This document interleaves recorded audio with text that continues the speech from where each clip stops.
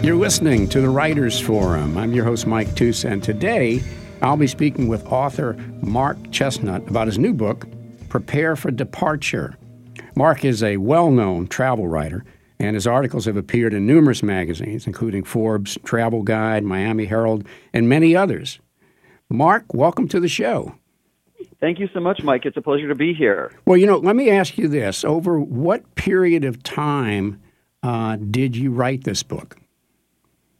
It took several years, actually. I first started writing in 2015, writing the book, as my mother started getting sicker. It was kind of a therapy session for me just to write about it. And it probably took me a good 4 to 5 years to write the book, and then another year or more to find a publisher and, get things underway and get it polished. So from start to finish, it's probably been about 6 years or so, I would say, until between when I first put pen to paper and the publication date. Do you write every day? Or did you write every day when you were working on it? I did not write every day on the book. No, I do write one way or another every day just because it's my living, Right. As a travel writer. So I'm always writing, but I'm not really the kind of writer, for whatever reason, who sits down and has like a set goal that I must write on about a certain project every single day. Okay. So maybe I'm just lazy. I don't know. No, I doubt that. Well, let me ask you this. So you have this career as a travel writer. What made you decide, okay, now I'm going to try to write this full-length book, and we're going to talk a little bit more about it, but this full-length book called Prepare for Departure. What prompted that? It really wasn't even a goal for me at first to make this into a book. It really did start as therapy for me because I was dealing with the difficult issues of my mother's health declining, and it was becoming more and more apparent that she wouldn't be around for much longer. So it was a very emotional and difficult time for my mother and for me. And I guess because I was already a writer, as a travel writer, I guess one of my main ways that I deal with some forms of stress or difficulties is to just write it all out, kind of almost like a journal or a diary in a way. So I started that way. But then gradually, as I kept on writing about the difficult times we were facing, a lot of the happy memories, the funny memories, the crazy stuff from decades past, they all started bubbling up, and I started realizing, I want to write about all this too. I want to capture all of this and share this story. So it really kind of evolved naturally into the idea of a book, which was kind of a nice way to be because it was a passion for me that I had to get these words out, and then gradually I realized the words might resonate with other people too. Yeah, let me ask you this. We're going to talk about the book. You describe it as a memoir and a work of created fiction, and I want to ask you to explain that. You do it in the book. But here's a different question. I used to teach a memoir writing class, and students would often say that while they thought they remembered a particular event a certain way in their life, when they had to write it down, they discovered something new. Did you have such an experience? It's so interesting that you bring that up because I had almost that exact same experience, really, because I think there are things that happen to us when we're younger or just recently even, and we may see them as one way when they happen. But then when we go back and reflect on them, we realize that there may be other reasons why certain things happened or certain things happened a certain way. In my case, for example, there were things that happened decades ago that, my mother did something or didn't do something and it upset me. And so I wrote about it. And as I go back now and look at what I wrote, I realize there are maybe other explanations that may not be as bad as I thought for why things happen a certain way. And I found that also in the memoir class that I took. I took several memoir classes, actually, and they were a big help. And when I would submit writings like that, like a chapter or an essay about something that happened that upset me, that I had a certain viewpoint on or certain reasoning about, I would give it to the other readers, and the teacher, and sometimes they would come back and say, maybe your mother did this for this reason instead of that reason, and maybe she was trying to protect you in this way or that way. So it really did help to give me a more objective view, in a way, about things that have happened to me in the past. Although I feel, obviously, I can never be fully objective about my own life, Right. But it was a really fascinating experience. Yeah. Well, okay, so let's talk about it. In the book, you describe it as a memoir and a work of creative fiction. And you explain that in the book, but for our listeners, tell us what that means. Right. Well, a memoir, as we know, is different from an autobiography. It's similar to an autobiography, but it's different because a memoir tends to be more focused on a certain episode in your life or certain moments or certain theme of your life. So that's why it's a memoir, because it's not the story of my life. It's the story of the time that I spent together with my mother from when I was little up until her passing away. So it was kind of just like a snapshot of that era. And it's creative nonfiction, really. I think, I'm not even sure. I think memoir is usually considered creative nonfiction because of the fact that it is nonfiction. It's based on true story, but you can't always remember every single detail of what happened to you when you were 6 years old, for example, or the exact details of conversation when you were 20 or something like that. So you do have to be creative, but the goal always is if you are reimagining a conversation, for example, that you may have had with someone, you may not get the 100% of the words exactly as how they were said back in 1992 or whenever, but you're still being truthful and honest in terms of how you're representing the people and the emotion and the results of what happened from that interaction. Yeah. Okay, so whenever someone writes a memoir, there's always this issue of how honest to be when writing about others, especially about others that you didn't particularly care for. Did you have that issue come up? And secondarily to that, what have family members and friends said about the memoir? Yeah, I mean, that is a concern because I didn't want to. First of all, I didn't want to write a mommy dearest book. Right. I wanted to portray. Things realistically. I wanted to show the relationship between my mother and me in particular as realistic. So it was not perfect because no relationship is perfect. And so I wanted to kind of show the nuances of the ways that it was great and the ways that it was challenging and difficult. So that was one thing that I did focus on, but I wanted to make it very balanced. There's no villains in the book, and there's no perfect people either, especially not me. So yeah, there is that, and I was careful about other people, beyond that in the book. I will say that the friends and family who've read the book, they're pleased with it, and I think that they all did, because I asked them specifically about that. Do you think that it's balanced? Do you think it's okay and it's not like too much on the sweet and saccharine side, but also not too much of like an attack on anybody? And so they seem to feel that it is a good balance of a realistic balance like life itself, and that it's funny and it's sad and they laugh and they cry when they read it, which I think is a good thing. Yeah, no, and that's exactly how it struck me. It's not only balance, but some universal themes in there, which is always a good pull, for people reading. All right, so the book is as much a story about your mother as it is about you and your relationship with her. You've talked about it being, cathartic, if you will. I wonder if you thought of it also as a way to pay homage to her and what she gave to you. Absolutely, yes. Yeah. Because she obviously, for almost everybody, our mothers are among the most important people in our lives, because they're always there for us, for a lot of people in the world, which is wonderful. And I did want to do that. I wanted to keep her spirit alive, the good parts and the funny parts and the crazy parts and all of that. So it is a way of kind of keeping her memory and her spirit alive, and also keeping our experiences alive and sharing them with other people, because as you said, a lot of the issues and themes are kind of universal. At first I thought nobody's ever going to be interested in my story, but then I realized it's not really just my mother's story and my story. It's dealing with issues that a lot of people deal with, like feeling like a misfit or caring for an elderly parent or dealing with coming out or finding your place in the world. So there are some universal issues. And I really love how people have given me their feedback that they can relate to certain stories, because I think people have more in common than they often realize. Yeah, I think you're right. Well, all right. So in the book chapters are set out in a certain way where you jump between time periods. And I've always been curious when that happens in the book. And by the way, you do it very effectively. How did you think, or how did you know, let me put this chapter going back 10 years right after this chapter that's very current? How did you decide to do that?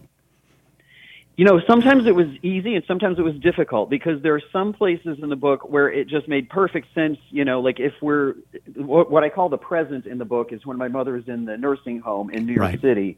and then everything else is in the past, whether it's in Kentucky or in Western New York State or Chicago Airport or whatever.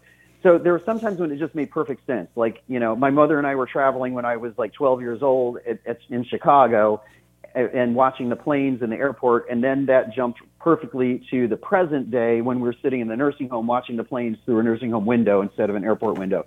So stuff like that was super easy. There are other times when I did have to really put on my creative thinking cap, because I felt it was a good idea to jump back and forth, also to break up the present day narrative of her being ill in the nursing home. I didn't want to make it too heavy from the very beginning, just focusing on that. And I felt like this story was told better and provided more depth in a more interesting way if we kind of went back and forth as opposed to just making a chronological story. Yeah, and I think it gives her a fullness. It worked really well. All right, so let's talk about some of the fun stuff in the book a little bit.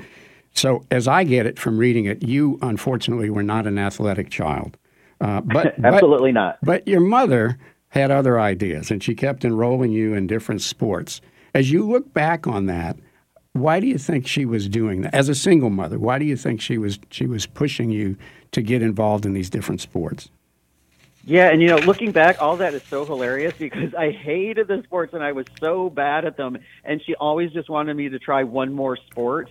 I think her intentions were really good. I think she wanted me to be able to fit in, and she wanted me to be able to have more friends because I was kind of socially a bit inept for several years in my early life, and a little bit now too. But so I think that her intentions were good. She wanted me to have like a social life, and she wanted me to be able to enjoy time with other kids my age, which I had trouble with at first. And so she just thought like it was healthy for me to be out there and to have new experiences. So that's great.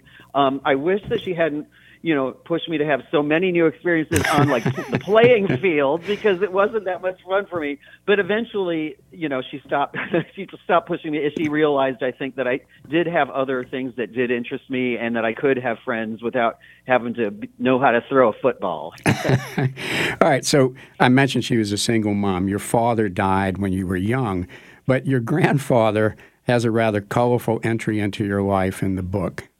For listeners, could you talk a little bit about that? Yeah, my grandfather, the family sense of humor really was handed down from my grandfather to my mother to me, and so he was hilarious. He was so much fun, and in the book, as you know, I included one of the best examples of how much fun he was and how open-minded he was. He was born in 1898, so my family was really old. I was kind of a surprise child born later in their lives. But he was born in 1898, and he was, always lived in Kentucky or Southern Ohio all his life. But he was so cool. And so, in the book, I talk about how one day he found me searching through he and his wife's bedroom and looking in the closet and finding my grandmother's really cool old dress clothes. And so, unlike most grandfathers, somehow, I still don't remember exactly what I said, but I somehow convinced him that we should both dress up in his wife, my grandmother's clothing, and then dress like the Avon lady and go to visit my mother, who's in like the guest room, and tell her that I was the Avon lady and my grandfather was my mother, and we wanted to sell her cosmetics. So it was great. That was like one of the most fun moments of my childhood, and just to be so lucky to have relatives like that who could indulge me, I think that was so nice, because a lot of grandparents obviously would not be quite that indulgent. Yeah, and he breaks the stereotype that we might tend to think of. Well, listen, can I get you to read an excerpt from the book? I think you have one picked out, and if you need to give any background on it before you read, go right ahead. Sure. Well, this chapter, I'll just read a bit from the chapter, Yeah. but it's called the Embarrassing Footwear Collection, and that's in reference to the fact that I did a lot of strange things when I was growing up, and I also always tried to brand things. So at any rate, the Embarrassing Footwear Collection is one thing, but this particular passage is about whether or not my mother was aware of me being gay at an early age. So. This is set in a little town called Brockport, New York, in around 1976. A dramatic, unfamiliar voice slithered through the air as my mother pushed open the screen door with her elbow and gingerly stepped into the living room, balancing a pair of grocery bags that threatened to tumble from her arms. "Hello, Durwood," the voice intoned, dripping with attitude. At first, my mother couldn't see who was talking. Her eyes scanned the living room and made their way up the wall to the ceiling, where she finally found the source of the bizarre salutation. It was me, ensconced atop the partition that divided the living room and dining room. My arms issued a grand flourish towards the heavens as I widened my eyes and gazed imperiously down at her. Using only my voice, gestures, and sky-high perch, I had transformed myself into Endora, the flamboyant witch, played by Agnes Moorehead in the TV sitcom Bewitched. The show was a huge hit in the 1960s and continued to cast a spell on young viewers like me through its 1970s reruns. To recreate the red-headed sorceress's magical hovering presence, I'd climbed the living room shelves, carefully keeping my toes away from my mother's treasured blue glass collection, and I found the perfect roost. The soaring cathedral ceiling left plenty of room for me to pose dramatically with one skinny leg crossed over the other. With my cheap ringer T-shirt and plain shorts, I didn't have a witch-worthy outfit, but I certainly had the necessary arrogance in my tone. My mother never batted an eyelash when I did that. "Get down from there," she calmly scolded while setting the bags on the dining room table and straightening her polyester shell blouse.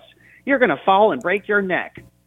At that, my makeshift Endora then lowered herself with a decided lack of witchly grace, butt first and splay-legged onto the top of the giant brown refrigerator in the kitchen before plopping onto the nearby kitchen table. I'd been downgraded to mortal once again. My mother must have had an inkling back then that I was gay, but the truth is I didn't know myself. I wasn't even sure what the word gay meant.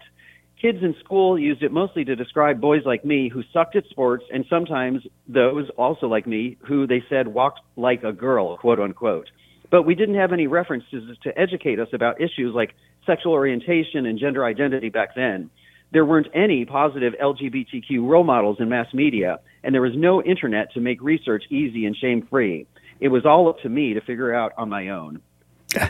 That's a funny excerpt.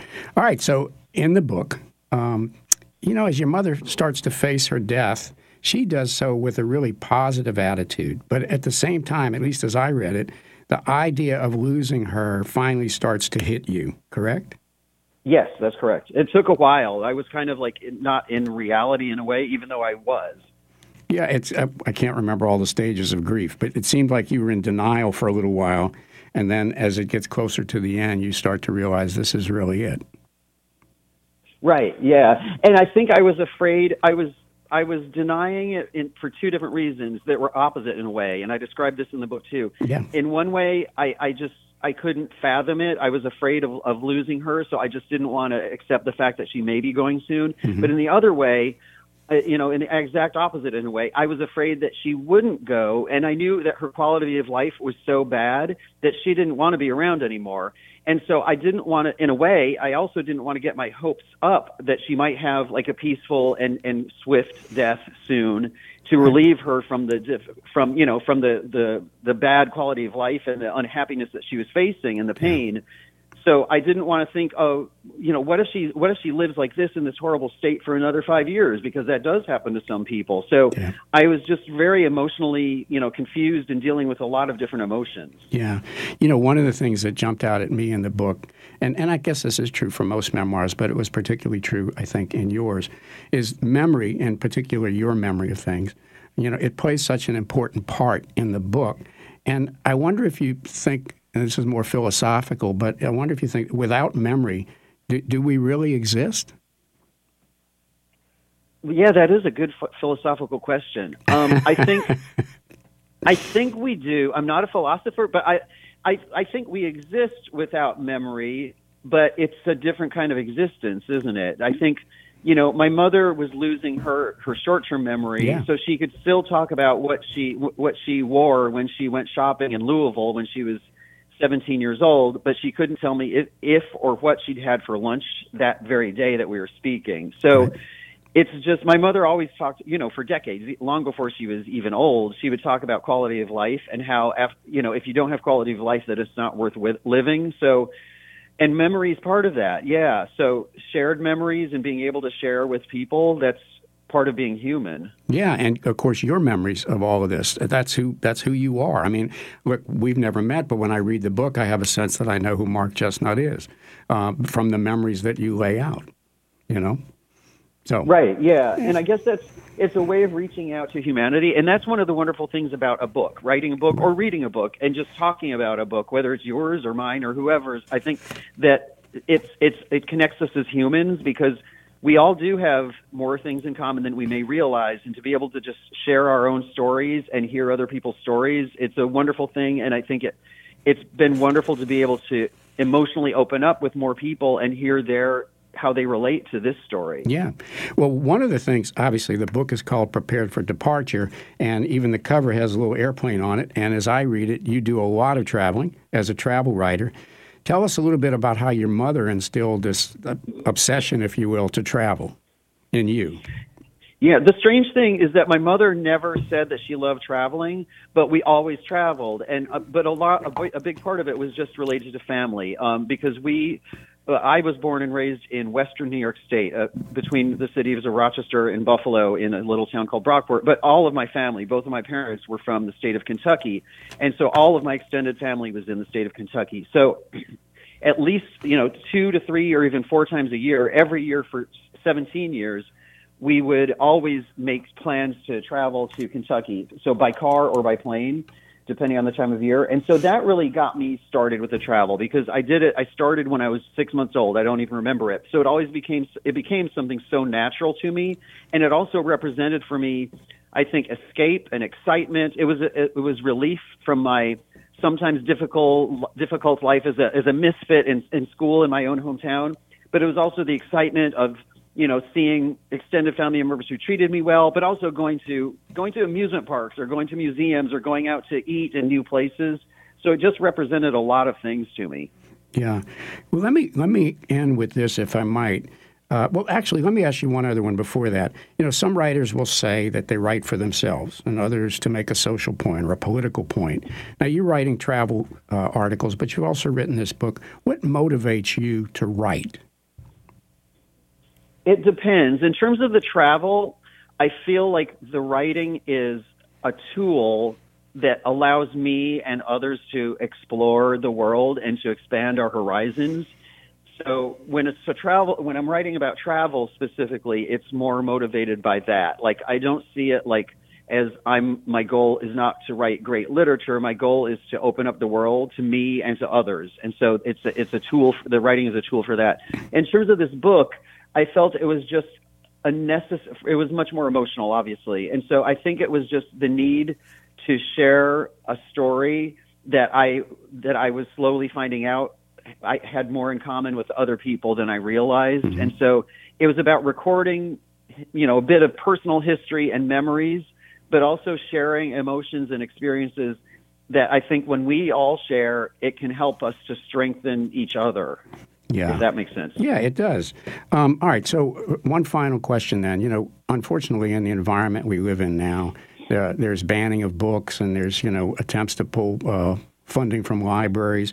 As a writer, do you ever find yourself restricted or limiting yourself out of concern about the ramifications of what you write? Luckily, I haven't. And when I wrote this book, some people might think my book is a little bit scandalous, Not that there's anything that odd in it even, but it depends on who's doing the reading and who's doing the judging. But luckily, no. One thing that really helps is working with a great publisher, and so I'm lucky to have this book published by Vine Leaves Press, which is an indie publisher, and they never once said, "Oh, you need to be worried. You should worry about this," or we can't do that. So that's really, really good. They had my back and were super supportive. The only thing that they warned me about was not even related to being banned. They were just saying, be careful using brand names in the book, because you don't want to get sued by Ford Motor Company or something like that. So luckily, personally, my own experience, I haven't had that concern. There are things that I thought I debated about whether or not to put in the book, but it wasn't related to being concerned about being banned. But I think that is something we all need to be aware of, and we all need to be pushing back on that because it is scary how many books and how many classic books even are on lists of banned books. Yeah. Unfortunately, that's all the time we have for today.